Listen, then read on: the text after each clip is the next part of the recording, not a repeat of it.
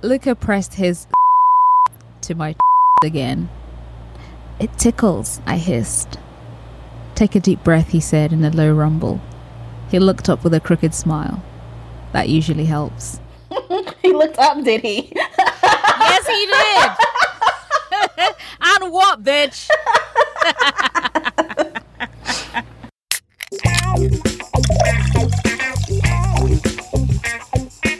Hello. Hi, Bem. Nicole, first of all, shout out to that very 90s greeting you just did. Yes. Hello. Hi, how are you today? I am sweating like a pig.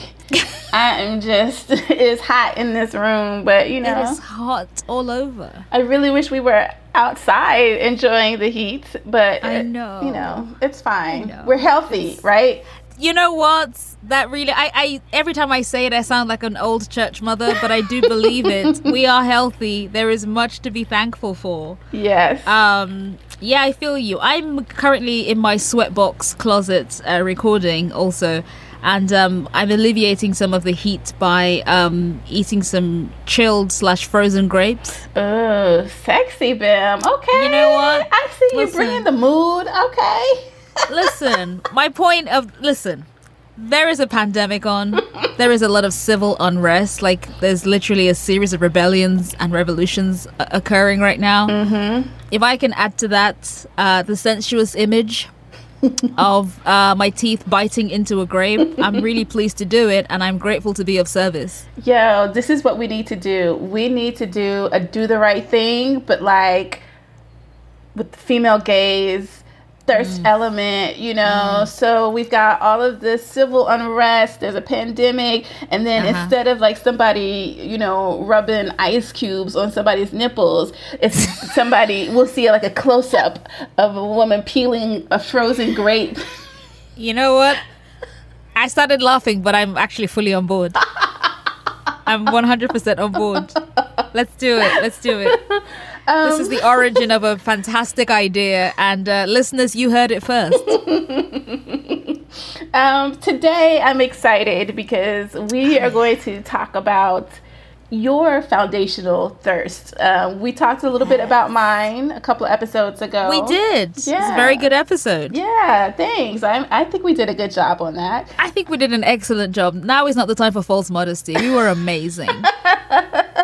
But we're gonna hear about you today and those childhood, adolescence, early adulthood crushes that, you know, brought you to this point where you are the thirst expert extraordinaire. You know what? Thank you so much. First of all, I'd like to thank my agent. I'd like to thank my parents. No, seriously, that is incredibly validating. I feel like many of us actually have a thing that we know we are experts about, but there never seems to be a place to kind of like display that. And every time I'm recording an episode of this show with you, I'm like, wow, I'm so glad that all this knowledge has a receptacle, a really ready and willing receptacle, aka the podcast, that we can like actually throw our expertise into. So I'm always delighted, even when we are self-identifying as thirst experts, it's kind of like, no, we really, really are. And everyone has like, childhood crushes, foundational crushes that they kind of hark back to and think about. And I really had to kind of rack my brains. And I consulted the next best thing to my memory, which is my sister's memory. And I was like, did I fancy a lot of people? And she just generally said, I think you fancied most people. And I was like, fair. It was pretty boy crazy. And just, I fancied everyone. Like, one of my earliest memories of like crushing was on Diana Ross. And I remember being so overwhelmed by her beauty and her glamour that I crawled underneath the coffee table in our living room and just like cried because I was so overwhelmed. Oh, Bam, baby Bam. I know. I was just kind of like, she's so beautiful. And everyone's like, okay, we'll get out from under the table. And I was like, no, it's too much. She was so beautiful. So I've always been a crusher, shall we say. I crushed crushing.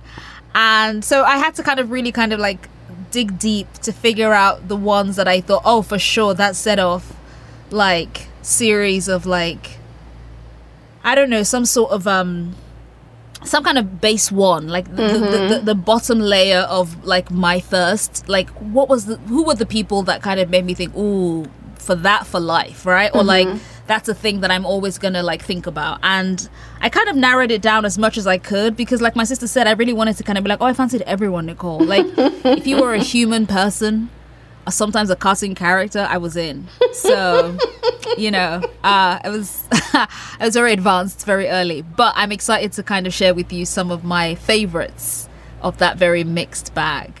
I'm intrigued because I know you have a lot of, pop culture favorites. So from like all different, like, from the movies, from TV, music. So I'm really interested to see who it was that shapes the Bim that you are today. Well, Nicole, it's your lucky day. I'm about to dig deep. It just sounds so disgusting. You know what? I didn't even mean it that way, bitch. But all right, lean into it. Lean into it.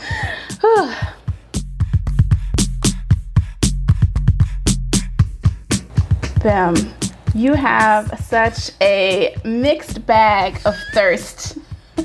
I mean, yes. There's no other way around it. You're completely 100% right. I'm a mixed bag myself. I understand. We are all complex, It's fine. There's, no judgment here. I'm just saying. Thank you so much. Thank you. So I want to judgment in your eyes. No. So let's start with, some kind of early childhood. I don't know, maybe tween years, maybe. Yes. So who were you listening to? Who were you watching that was like the one that just focused all of your attention? Okay, so I'm going to begin this journey with a boy that I really, and I use boy literally because I was a girl and he was a boy. Could I make it any more obvious? But I'm talking, of course, about Tevin Campbell. Ooh, that's unexpected. Tell me more. Vintage. Listen, there is often times when I say something and I'm like, wow, I have put my date of birth very firmly in the 80s. There's no shame. There's no shame. Listen, that's part of the reason why we are so amazing today, is that we have these amazing sources. But Tevin Campbell, for me, he was someone who, in the early 90s, which is when I was just coming out of like childhood into tweendom, Tevin Campbell was incredibly important. First of all, that voice. Amazing. Just an incredible singer. Like an angel on earth. I couldn't understand when he would sing. I'd be like, how is that coming out of his throat? Like, because I kept thinking, like, we both have throats. We both have like larynxes. Why is it that when I sing, and I was a fine singer when I was younger, but how come I can't do those runs? How come I can't go that high or go that low? Why doesn't it sound like when I heard Tevin Campbell sing Can We Talk, I was like, I don't know, Tevin, can we?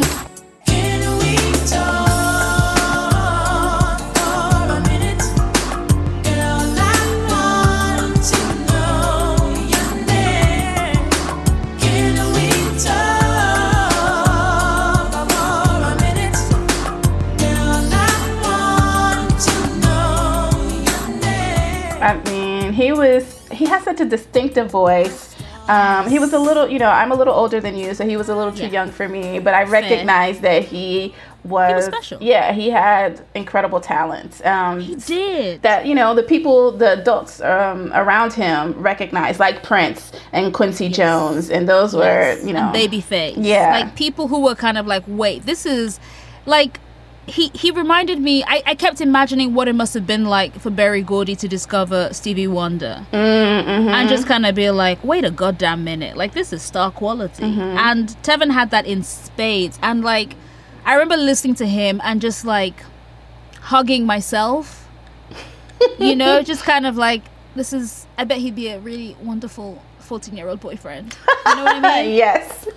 Because I was about the same age, and I was like, yeah, I bet he's just like super sweet, super kind, Like, I bet he asks you what you like to drink and then he gets it for you, which, you know, the bar was very low back then. Right. I was just really into the idea of just like sweet, lovely, and, you know, because of the timing and how we didn't know how to market people, or maybe that was how we chose to market people, they often put him in these little suits.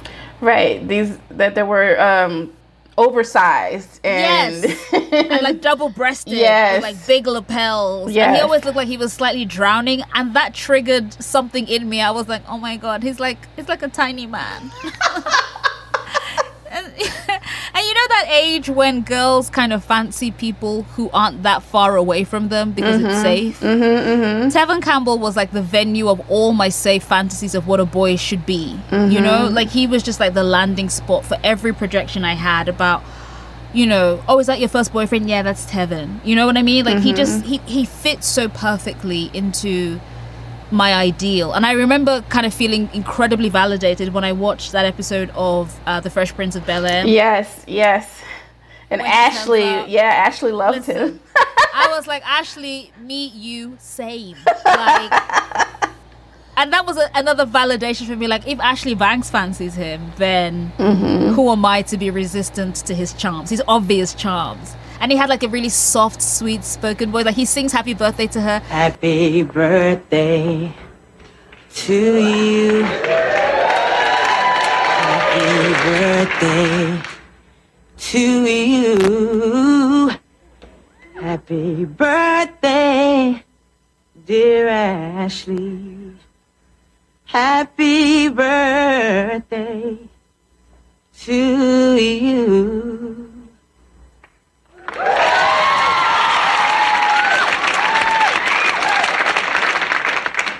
Happy birthday, Ashley. And at the end of it, he says, happy birthday, Ashley. And his voice is so soft. And she faints dead away. And I was like, same. Yes. Same. Yes. It's really, I mean, you know, maybe that's for another episode, but it's really something about the way teenage heartthrobs, male teenage heartthrobs are kind of, I don't want to say feminized, but in order to make them safe for both the young girls that are targeted and for the parents, you know, the boys have to come across as very like soft and gentle and soft spoken and you know, tender. And we'll have your daughter home by curfew and we'll not take advantage and we'll give her a respectful peck on the cheek as opposed to like, you know, putting his fingers up her skirt. You know what I mean? Right. There's an element of trying to appeal to exactly that, the parents, and like, you know, Mr. Banks, who in future episodes would go on to be kind of weird about Ashley dating or being a sexual kind of person. You know, there's an indulgent smile because it's Tevin Campbell. Like, how bad can he be? You know what I mean? Yeah.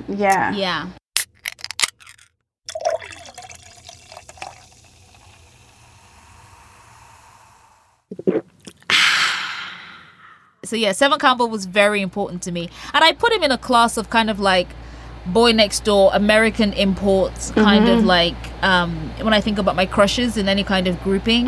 So it was him, but also I was doing a lot of consuming of teenage boys on American sitcoms because we had a bunch of stuff exported. So I want to talk about Dwayne Wayne from A Different World. Listen.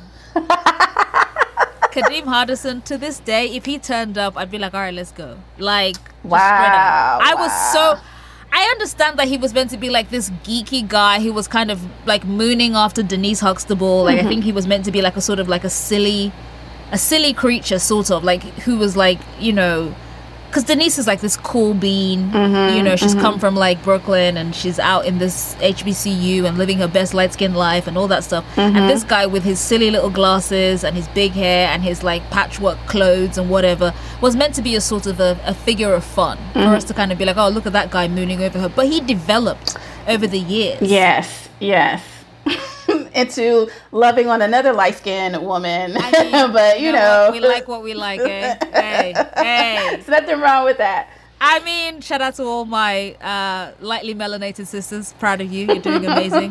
Kathleen Cleaver is looking down proud of you right now. But like, really and truly, I looked at Dwayne and I was like, again, I think it was an element of like safe boys next door.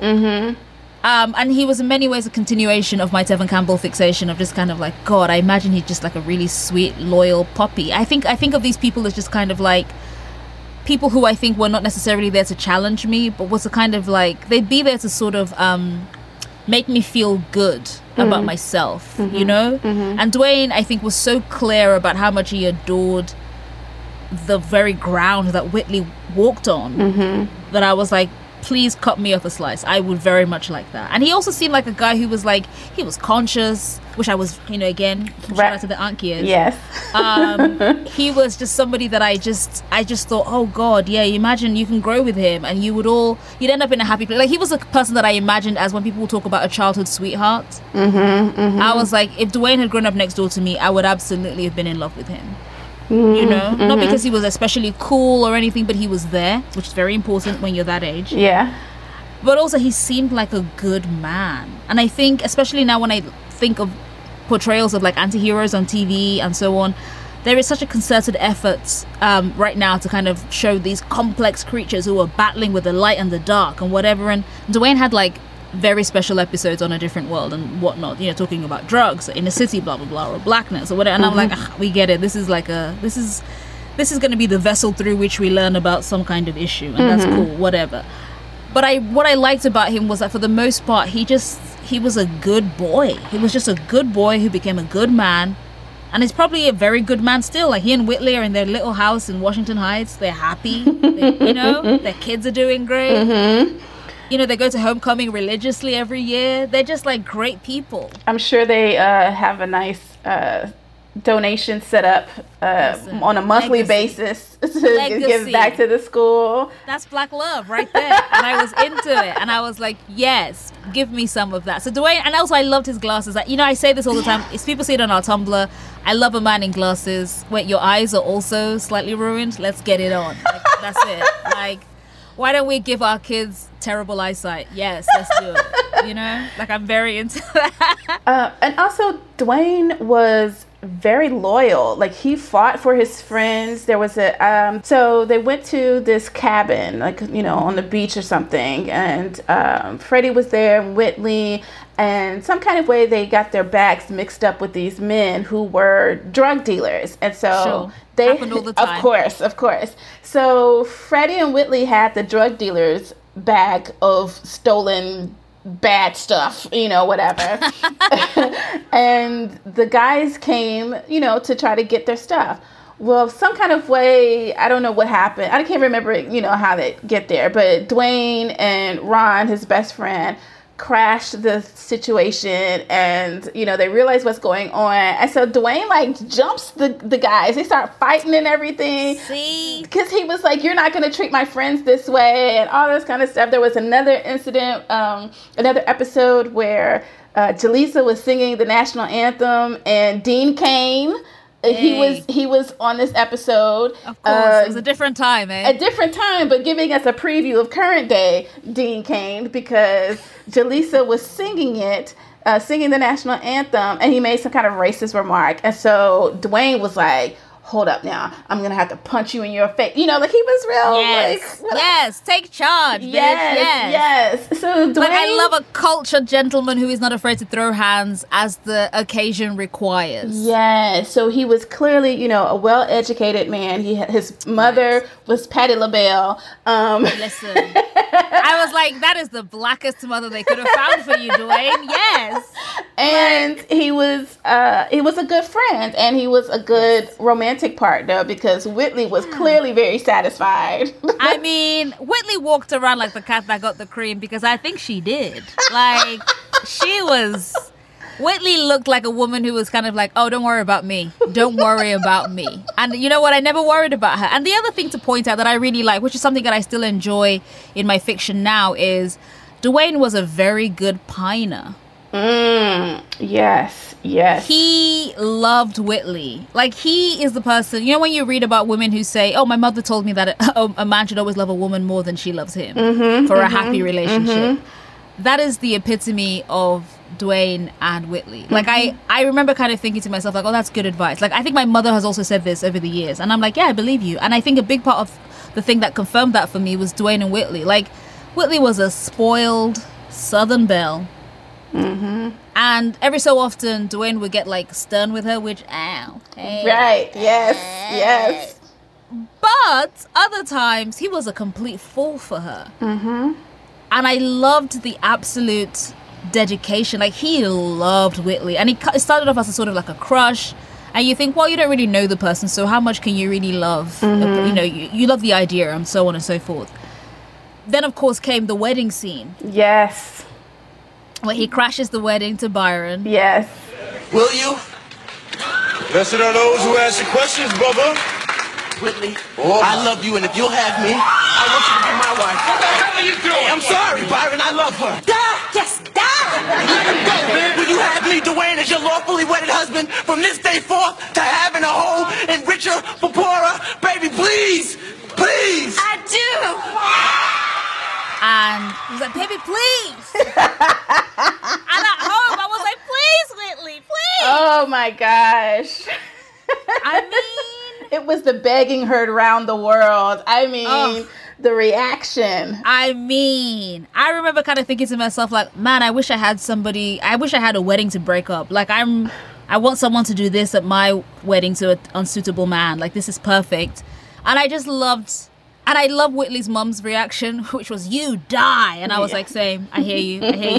Diane Carroll, R.I.P. I hear you. But I loved so much just the passion. It always felt like there was like a barely banked passion that the right thing would ignite it. And that was exciting and thrilling to me as a teenager, I suppose, where I was kind of like, oh, that seems exciting. And that feels like a model for the thing that I should be looking for, where a man is obviously absolutely in love with me and is not afraid to kind of like show that in like really big gestures, but also in small ones. Like, he patently knew that his girlfriend, later his wife, was sort of a ridiculous creature. And he was like, well, I choose her. So get on our level. And I loved that without even being able to articulate that at the time. Now I look back and I'm like, oh, that's what was attracting me here. It was a man who understood that, yeah, you all see Whitley how you see her, and that's fine. But how I see her is an imperfect being that I love. So you're all just going to get on board. And now that I have the vocabulary and the knowledge to kind of articulate that, it makes me love him even more, like in hindsight.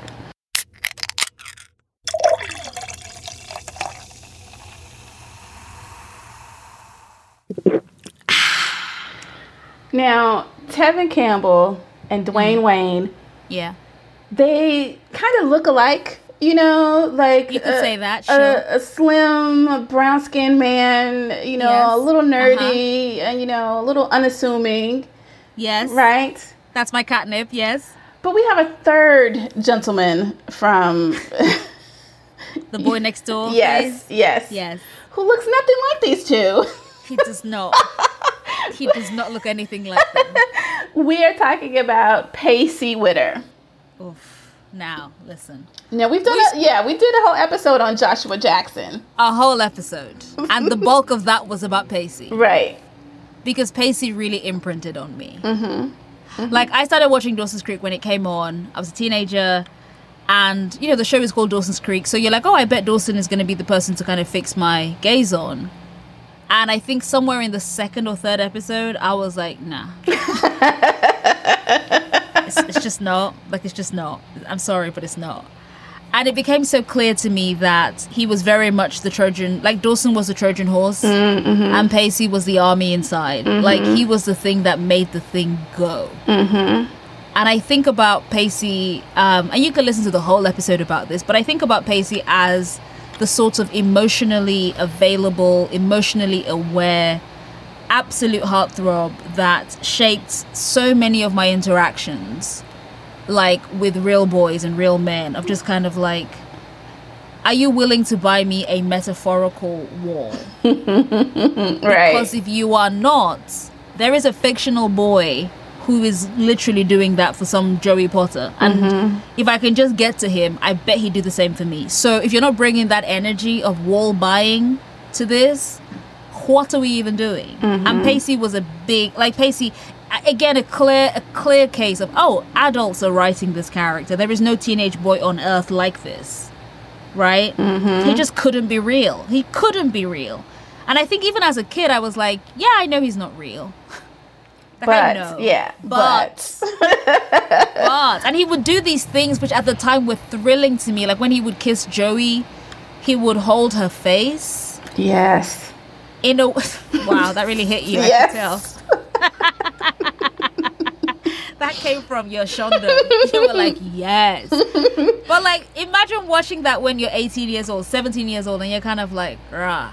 Like, I mean, I was watching it in my early 40s, and I was like, who the fuck is Pacey? What's going on here? What does he know about this? Exactly. And I was like, sure, they wrote amazing lines, and he, you know, my point is, though, that more than the lines was the delivery. And Pacey seemed to me to be a master of timing. He was the person who knew what to say, for the most part anyway, knew what to say, when to say it, and the tone of voice was always just right. Like that speech he gives in the final episode where he's like, I'm letting you off the hook.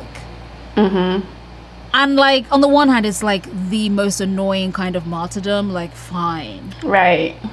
But on the other, it's someone kind of being like, you know what? I've been doing some work on myself and I've held you in a weird position and it's been unfair to you. And what I'm going to try and do is just like walk away from this because this is an unhealthy way of being and I'm trying to move on.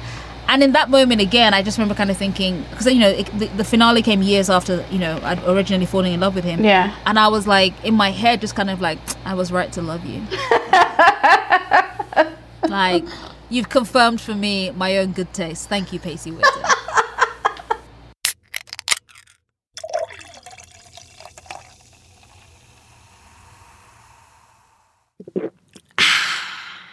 Okay, so we've got The Boys Next Door with Tevin Campbell, Dwayne Wayne, and Pacey Witter. Yes. But then we've kind of moved, you know, you're moving into adulthood. Yes. College life, all that kind of good stuff. And you're starting to feel attracted to more grown men, shall we say. Yes. Okay. Yes. And that quiet voice. Okay. Yes, Nicole. Yes. But I will also say that there is some crossover from childhood, tweenhood, teenagehood into kind of like, you know, university. So it's like, it's more of a continuum. Okay, all right. You know? But we've got Dr. Ian Malcolm, aka Jeff Goldblum. Yes. Okay. In the Jurassic Park movies. Right. All right, so listen. One more time. All right, so listen. I was very much still a tween when Jurassic Park was like in my consciousness. Okay. And I don't think I looked at Dr. Ian Malcolm and was like, break me off a piece of that, right? Like I wasn't in that mode of life just yet. But I remember kind of thinking, whomst is that lizard-like motherfucker? Yes. In the black shirt with the black trousers, doing that loose-limbed, sexy walk across the screen, because, my God, Ian Malcolm is essentially a dynamo. Like, he's like sex on legs, right? Like, he's meant to be like the cool leather jacket, sunglass wearing, kind of like, you know, guys, I think it might be a bad idea. Like, he's basically the conscience of the film. Like, I'm a bad boy. I love science, okay? I love the possibilities. But do we want to be bringing fucking dinosaurs into the world? Like, I appreciated that because that was me. I'm a cautious person. I'm like, I love possibility, but dinosaurs, I have a line. Dinosaurs is my line. And I remember looking at Ian Malcolm and kind of being like, I don't know what it is, but I'm attracted to this character. I want to keep watching him. And then came the later movies, and then Dr. Ian Malcolm had a daughter. Yes, who was black. Bitch. And a Barry Brown black. Listen, me and her could be twins. Unidentical, but twins. And at that point, I was like... Is it? And again, is it? But the thing is, it's very icky because you're like, oh, I don't want to... You know how I feel about daddies and that weird way? Yes. I'm here for it. But...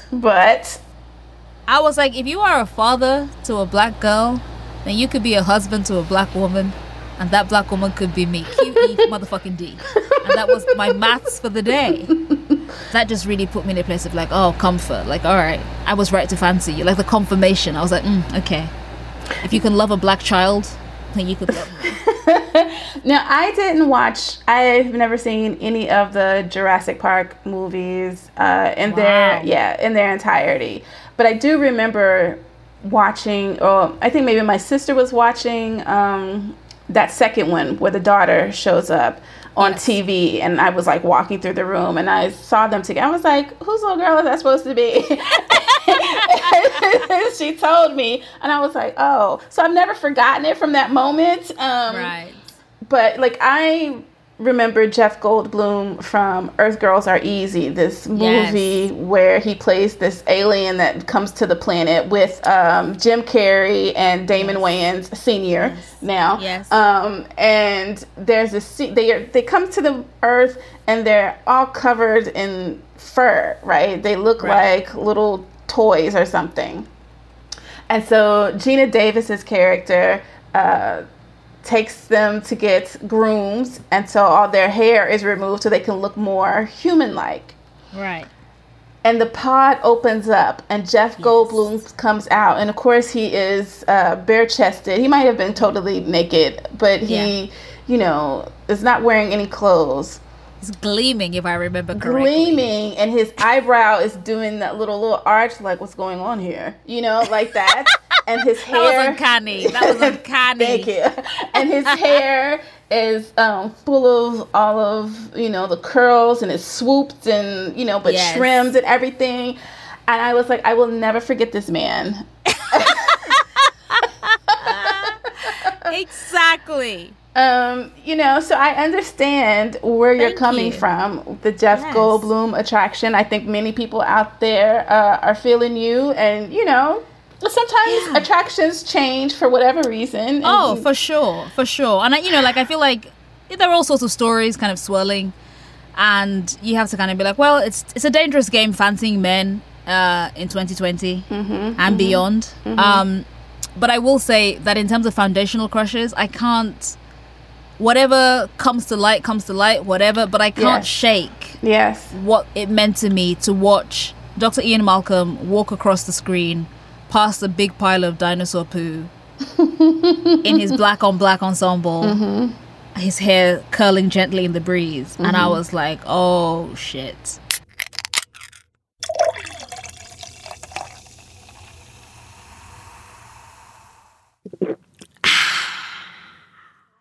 And so as you moved away from The Boys Next Door, we talked about this person a few times now, but Bruce Willis as David Addison in Moonlighting, clearly not the boy next door. Not at all. Not even the man next door.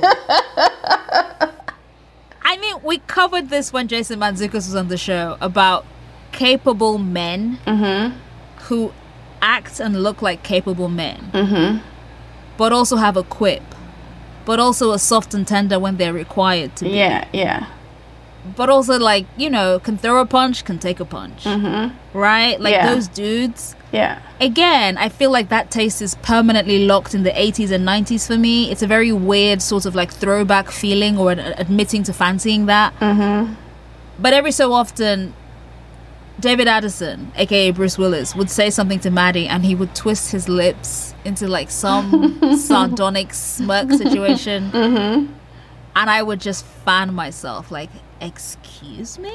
I found him to be the hottest thing on two legs. I was obsessed with it.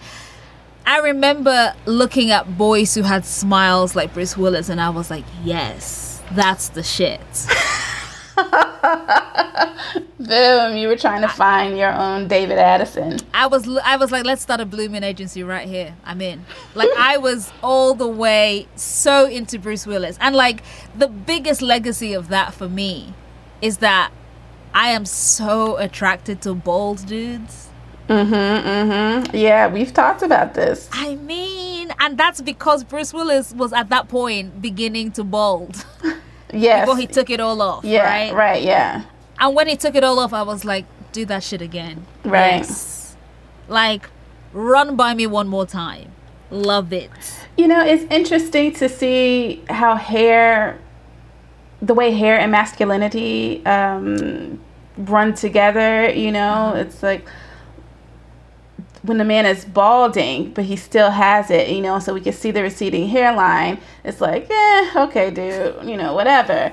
But once he takes it all the way off, suddenly he's this very manly man. Now, is it because it's brave of him to go completely bald? I don't know, because I think, you know, obviously you've got Yul Brynner, you've got Kojak, you know, you've got... Shout out to you, Telly Savalas. Yes. R.I.P., brother. You know, all these different... Michael Jordan, of course. Yes. All these different men who make baldness, such a masculine thing. But, like, heading into it, it's not so much. I think there's something about the quote-unquote bravery of taking it all off, because we've been told that, you know, long hair is a sign of virility, fertility, fecundity, as it were. And if you don't have it, then you're somehow less than, which is obviously a very old idea. Right. But I think there is something for me in the act of it.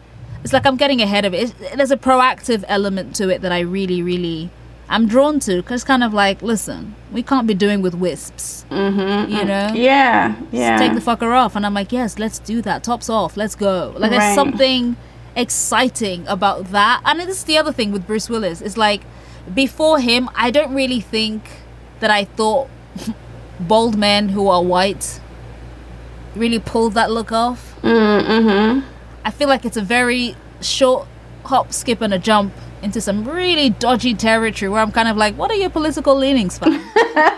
This is very true. You know, it's kind of like, well, you know, I grew up in the UK and Nigeria, and like I know all about the skinhead culture, where I'm just kind of like, this doesn't feel safe.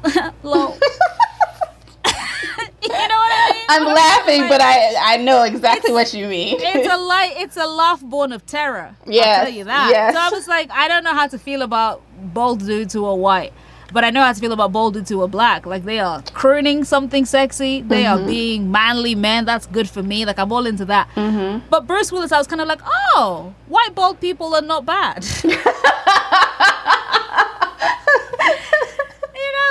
Maybe you're not a neo-Nazi. Cool beans. Good to know.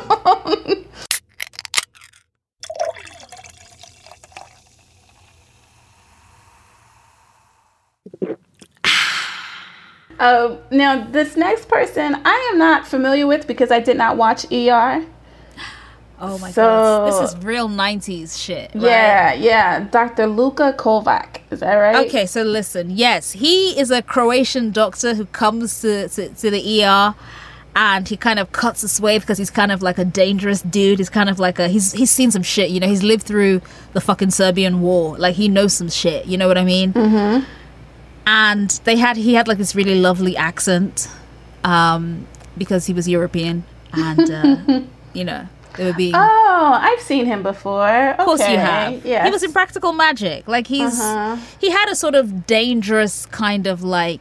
If you saw him turn up and he was playing like a sort of killer, you'd be like, yeah, he's got a killer's face. Like, it makes sense.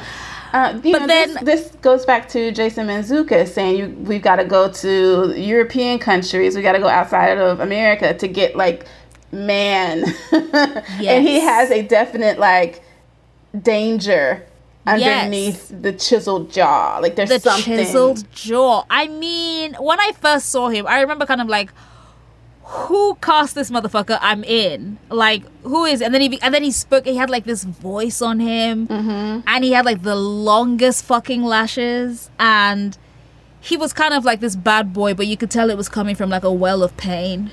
You know, he'd lost so much, and you were kind of like, oh my God, how can I help you replace some of that? I know I can't do all of it, but I'm really willing to try. Luka. First of all, Luka is also a very hot name. Yes, it is. I love it. And it's Luka with a K. I mean, I was like, oh my God, put a K name? Yes, Luka. Yes. I was all the way in. You just wanted any part of him. Like that. That's, you know what? Good point. Well made. That's correct. Yes. But the striking thing on him, and I know you'll like this, he had like long hair in the ER, like it would sometimes swoop over his eyes in a very dramatic way, which I know you would approve of if you had watched ER at the time. Yes. And you combine that with the white coat and some kind of authorities trying to save some motherfucker's life, and you're like, yes, Luca, take it. But the feature on his face that just, again, a hallmark of everybody I fancy, is he has a nose. Yes, I'm looking at it right now. Listen, in profile or full on, that nose. I didn't even know what I wanted from that nose, but I know I wanted a lot from it. You know? Yeah. You know, like, I was looking at him and I was just kind of like, man, I could feel it on the side of my face if I really concentrated enough. You know what I mean? That's not what I thought you were going to say, but I'm glad you said. I feel like anybody else can make the leap that you clearly just did as well. But I was a little bit too young to be thinking about that at that point. But let me tell you something. Years later, I'm just kind of like, yeah, if you have a characterful nose, yet again, I'm already in the car. Like, pull up. Wow. Let's go. Wow. It's such a good nose, though. Like, it's big. It's kind of angular. So was he on ER the whole time? Cause like no, he was not. He was not. He was introduced like at some point in the run of it, and then he exited also before the end of the show. Okay. So he kind of blew in like a hurricane, a hot hurricane with a big nose, and then he kind of swooped out, and he fell in love with the character Abby, who was played by Maura Tierney. Okay. And it was like a really tempestuous affair, and it was kind of whatever, but I loved them together. When he would get so tender with Abby, he kind of like press his face close to hers, and you'd be like, oh my god, I want you to kiss her, but then I also want you to kiss me. Like, I thought he was just like the sexiest thing. And a lot of it, he was kind of terse. He didn't speak his English was very good, but it was heavily accented, and I think they made a lot of his sentences kind of like short and declarative and kind of like to the point, and that just really did it for me. I was like, oh shit, a language barrier, hot. Like, I'm into it. I was really into Dr. Luca. Like, I remember at that point I'd kind of like done away with a lot of like reading fic, and I went back online and I was like, I wonder who's out there writing fic about Dr. Luca, man. Like, I wanna dive in. I wanna read about this motherfucker. Did you find what you were looking for? I mean, I found a version of what I was looking for. None of them had any female characters called Bim, for example, so that was difficult. No. Yes. But you know, yeah, I always thought of him as just kind of like this sort of, to me, he was kind of like the epitome of one of my big romantic, I suppose, ideals of someone. You know, I don't believe in soulmates. Well, I think there's too many of us spread out over too massive an earth. But like, I always harbor a thing at the back of my mind that what if my soulmate, or whatever the closest thing to that, existed in another country, and then by some twist of fate they turned up at my place of work. And whenever there's like a foreign character that is brought into the show, whatever show, I'm always kind of like, I wouldn't be averse to that love story. Yeah. Where it's like, it's not some next person in your building or in your whatever. It's like an express delivery for you from abroad. Like, it's airmail. Yeah. It's coming in, and you're kind of like, oh my god, the package is for me. I always loved the idea of that so much, and Luca kind of fit into that, of just kind of like, oh my god, the hot foreigner who I'm not supposed to fall in love with, but guess what, bitch, the universe said yes you will. I love that. Love it.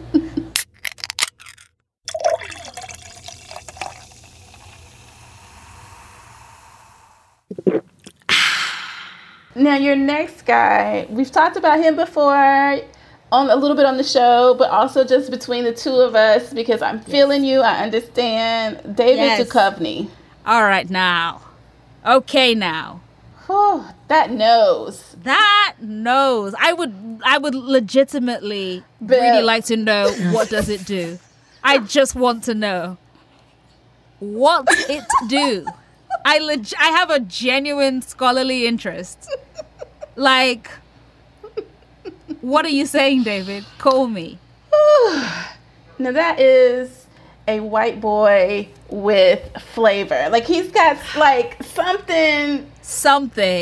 I don't know, swagger, sauce, whatever you want to call it. Something. It's just like he radiates sexual tension. He, to me, is like one of the few unqualified radiators of BDE. Like, just straight up, where you're just kind of like, I believe anything. Like, I just, you know, you look at someone and you do that stereotypical thing of like biting your straw. Or like, just like cutting your eyes or making them real big. Like, if I was to be in the same space as David Duchovny, I think I would do all of those stereotypical behaviors. Like, I'd be like, oh my God. Like, I would be out there doing like a cartoon character who has to kind of roll up their tongue. Yeah, yeah. I find him so hot. Like, and it's not even kind of like handsome, which he is or whatever. It's hot. Like, there's just something about him. And the other thing as well is like the nose is amazing. And you know I love a big nose. But it's the nose in conjunction with his lips. And the cocktail together. Wow. I'm fanning myself vigorously in this sweatbox of a studio because suddenly it's not just the temperature, it's my feelings. Like, I'm very hot right now. Like, I'm having to swallow saliva. Like, what? No, see, I watched the show Californication.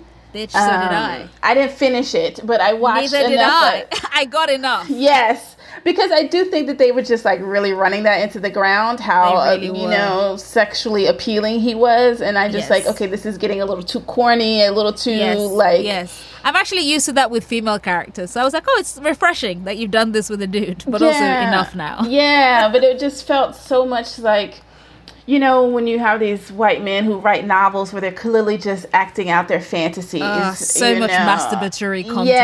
Yes. And so that's how I felt about the show. Which was good. You know, I recognize it was good up to a point, and then it got not good. Yes.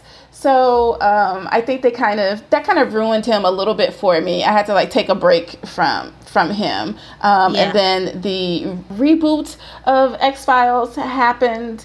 And so that show was fine. The reboot was okay. But the promotional stuff, again, with him and Gillian Anderson and them playing up that chemistry between them and all the stuff that's unsaid, that's, you know, left back in the past and whatever else may have or may not have happened. I mean, I loved give it to me. I don't care if it's fake. Just give it to me. That line that you just said is I don't care if it's fake. Like, I'm invested, honey. And the thing is, I didn't watch X-Files as a teenager. It wasn't really, I watched a little bit of it, but it wasn't like one of my shows. Same. And so I kind of missed that version of Fox Mulder. I acknowledged him as a hottie, you know, a G-man who also believes in things that are outside of this world. You know, and I love that they also cast him as the wide-eyed kind of like believer, and they cast her as the skeptic. I was like, okay, I see what you did there. I don't hate it. So I didn't really get into Fox in that way. But I remember there was a terrible show that used to come up on Channel 5 in the UK called The Red Shoe Diaries. Yes. And it was basically softcore fuckery. Yes, it's off. Yes. It was awful. And it would come up at about 11:30 at night on Channel 5, and my little pervy eyes would be like wide open, like, let's go. And he was kind of like the presenter in a way. Like, he would read these letters, these Red Shoe Diaries, and he would, you know, he'd start reading it. He would be walking on a beach somewhere with a dog, a faithful dog, and, you know, it would start with his voiceover, and he'd be reading through, and then it would kind of go into the acting of it, and then you'd be like, oh, okay. And of course, the acting was kind of like softcore, like it was trash. I'm like, how much did they pay you, David? Like, how desperate were you for a gig? But every so often in those episodes, he'd be wearing like a long coat, and he just looked like the epitome of a 90s boyfriend in a way that I was just kind of like, I love all of this. I would watch. This is the thing, for someone who was clearly tuning in to see, like, you know, side boob or whatever, I was really kind of taken with the fully clothed man at the top of the show, of just kind of being like, oh my God, I don't even care that much about the story to come. I'm just really looking at this very handsome man. He would do like little smiles. Yes. And they were all kind of like, just like, you know, like, oh, you've caught me off guard. You know, those kinds of things. You're just kind of like, oh, all right. He's really good at doing those little smiles that indicate only you and he know the secret. Yes. And he wants other people to know that the secret is just between the two of you and they can't have it. Yes. Bill. Yes. I would be so disappointed if it turned out that he was terrible in bed. Stop. Don't put that energy into the world. Don't do it. Even as a thought exercise, don't do it. Oh my goodness. Okay, but we've got 2 honorable mentions Yes. that okay, I'm just No, you've already made your judgment clear, so we're not going to linger, friend. right. But I just wanted to throw these in there because if we are talking about foundational thirsts, Right, Like yes. we can point to Tevin Campbell and Dwayne Wayne and Pacey Witter as sort of like the part of me that even now is looking for an earnest boy who is kind of like sort of devoted to me and is just kind of like really sweet and has almost no edge to him. It's just kind of like a good person who is emotionally intelligent and present and is just going to be a supportive partner. And we can look at Dr. Ian Malcolm and Bruce Willis as like dangerous boys who make you feel like, I guess I could switch it up a bit, like that feeling. And if you also want to talk about Dr. Luca and his nose, Jeff Goldblum and his nose, David Duchovny and his nose, that is still very present in what I'm looking for these days. I'm not even kidding. Like, post-quarantine, just find me a big-nosed, bald dude. I'm like, all right, let's go. Wow. Yeah. I'm just saying. I think you're just going to elope Listen, in a moment. I'm really ready to. I listen. This time next year I'll be married. Don't worry about it. But This pandemic has turned you out. The quarantine has ruined you. I am a horn dog. I'm so sorry, everyone. It's because there's no outlet for any of this. I'm just in my house all day. I'm so sorry, everyone. Yes, it was a lot, but it's quite the mixed bag. I'm well aware of this, but I also can't stop myself. No, this was fantastic. Was it? I learned so much about you. I mean, I'm so sorry. You're not meant to see like too deep down because it's a mess. It's a mess in there. But I'm glad I shared a little bit of the thirst cupboard that I basically, there's no order to it anymore. I have to kind of like stand on the door in order to shut it because it's just kind of like, this makes no sense. Yeah. This is a collection that makes no sense. And you're right. But, again, it just speaks to the many layers that make you. And that's why we love you. Oh, Nicole. Wow. This is the most sincere thing you said to me on air. I can't believe this is what precipitated it. It's my terrible bag of foundational crushes and you're like, wow, we love you. I don't think you have ever said I love you to me in your life. And now on this show, when I revealed that I used to fancy Dr. Luca from ER and Tevin Campbell, you're like, wow, Bim, I love you. Wow, is that what it takes? Wow.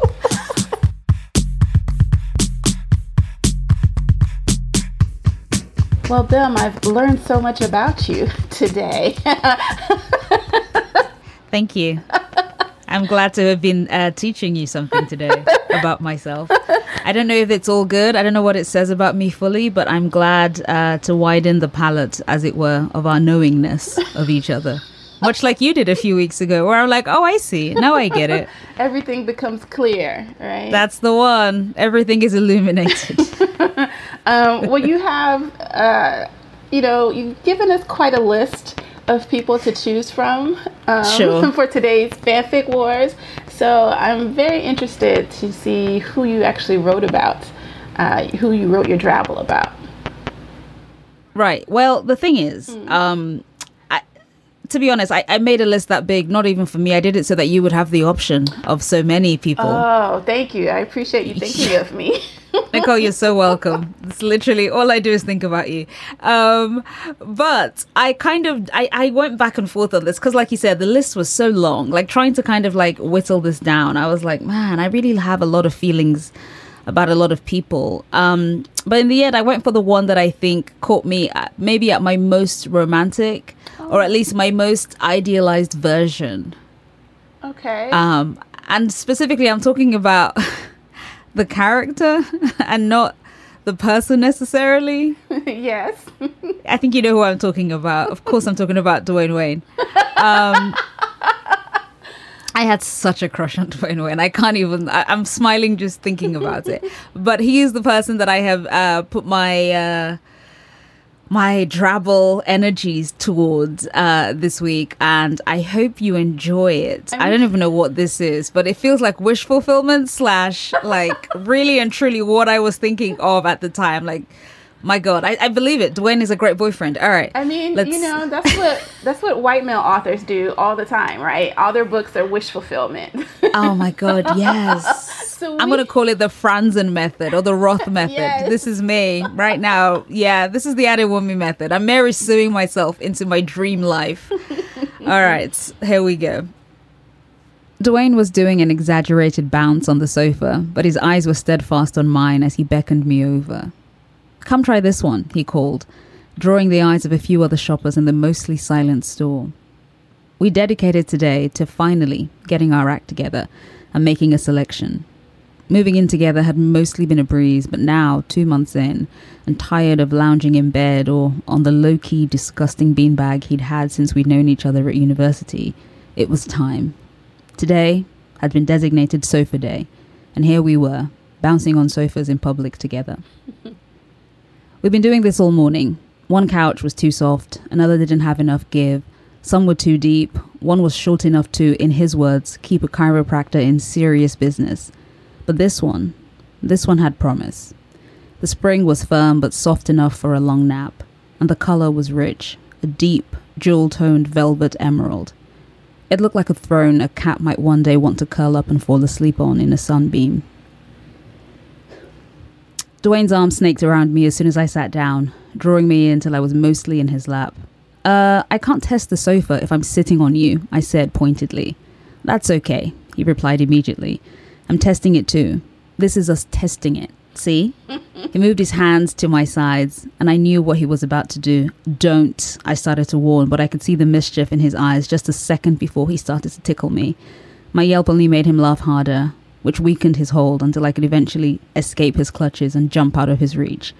I was still out of breath when I heard him say, "Yeah, this is the one." I looked at him, glasses slightly askew on his boyish face, and felt a rush of love. He was talking about the sofa, but when I echoed his words in my own head, I was talking about him. Oh, Bim! And then you're sneaky. You brought the domesticity to a public You space. see, Nicole, sometimes I love how you see me, and I'm so glad you spotted what I did there. I was like, well, at home, but we're in public. Yes. Yes. I love it. Thank you, Nicole. Wow, thank you. Thank you for seeing me. I really mean that. Thanks. Bim, you are a trip. I love that. That was so sweet. Thank you very much. I appreciate it too. I'm going to sit with that Drabble for a while, even after we finish recording. But I want to hear who your Drabble is about and also the content of said Drabble, because so many of the options I gave you were kind of like, I know, not necessarily up your street. Yes, this is true. Okay. But I decided to go with David Duchovny. You know what? I knew it was going to be him. I knew it was going to... You had the most to say about him. So I was like, My deductive reasoning has led me to believe Nicole is going to be doing something about a certain large-nosed man. And sure enough, that's where you went. And I love it. I don't know. It's something about these East European descendants that have been ruining my life for the last 5 to 7 years. I don't know. That's your memoir. It's going to be Nicole and the Slabs, and I'm here for it. Okay. Of course, I recognized him immediately. I'd know that nose anywhere. But he clearly didn't want to be bothered, so I thought. The host sat him at a table in the back, in the corner, a place for lovers meeting and those who wanted to be solo. That's why I was there. My coat and oversized purse in the chair opposite me, a huge pile of pasta, my own bottle of wine, and a thick book in front of me, the only company I needed. Before he sat down, David glanced at me and my table, took quick note of all of my do not disturb signs, and smirked a bit to himself. He sat in the chair facing me, his back to the rest of the restaurant. It didn't mean anything, right? I mean, he obviously didn't want anyone to notice him, but every time I looked up, there his eyes were, watching me. Oof. His face was a little swollen, perhaps from too early a morning or too late a night, but his eyes were bright with whatever story he was telling himself about me. After the fourth time of settling on each other's faces, he raised his own glass of something brown to me. I returned the toast and we both smiled into our drinks. As much as I wanted to see what that nose do, I found my book to be more interesting and soon lost myself in it and the rest of my bottle. I came back to reality when I heard David's chair pushing back from his table. We caught eyes again and he gave me a little salute. "Enjoy," he said as he left, and I nodded my head wordlessly. About 15 minutes later, I asked for my check. The waiter brought me the slim folder, but there was no check inside. Instead, there was a handwritten note. "I hope you don't mind, but I took care of your check, including tip, for you. Thank you for such a pleasurable meal. Maybe next time we'll be at the same table and I will know your name." He left a number beneath his signature. The waiter came back around to start clearing the table and winked at me.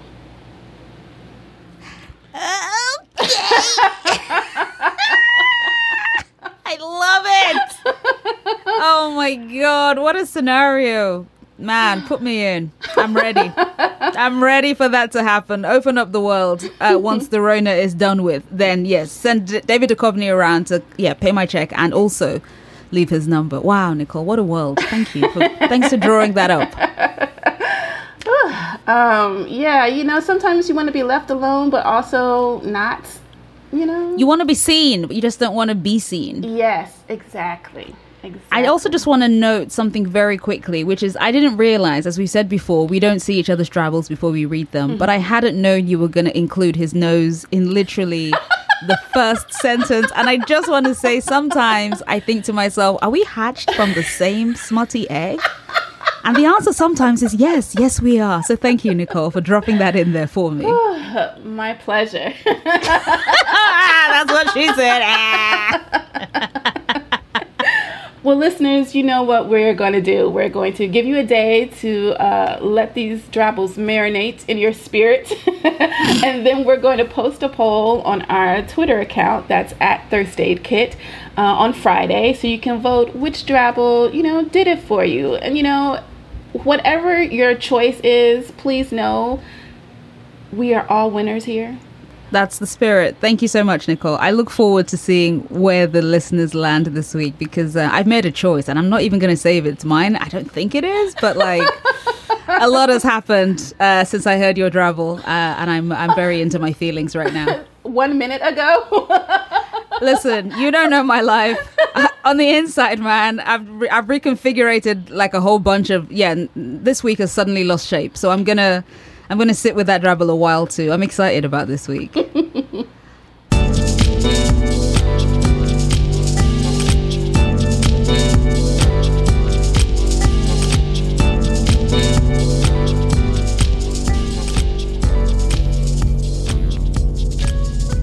First Aid Kit is a Slate production produced by Cher Vincent and us, Bim Adewunmi and Nicole Perkins. Our music is by Tanya Morgan.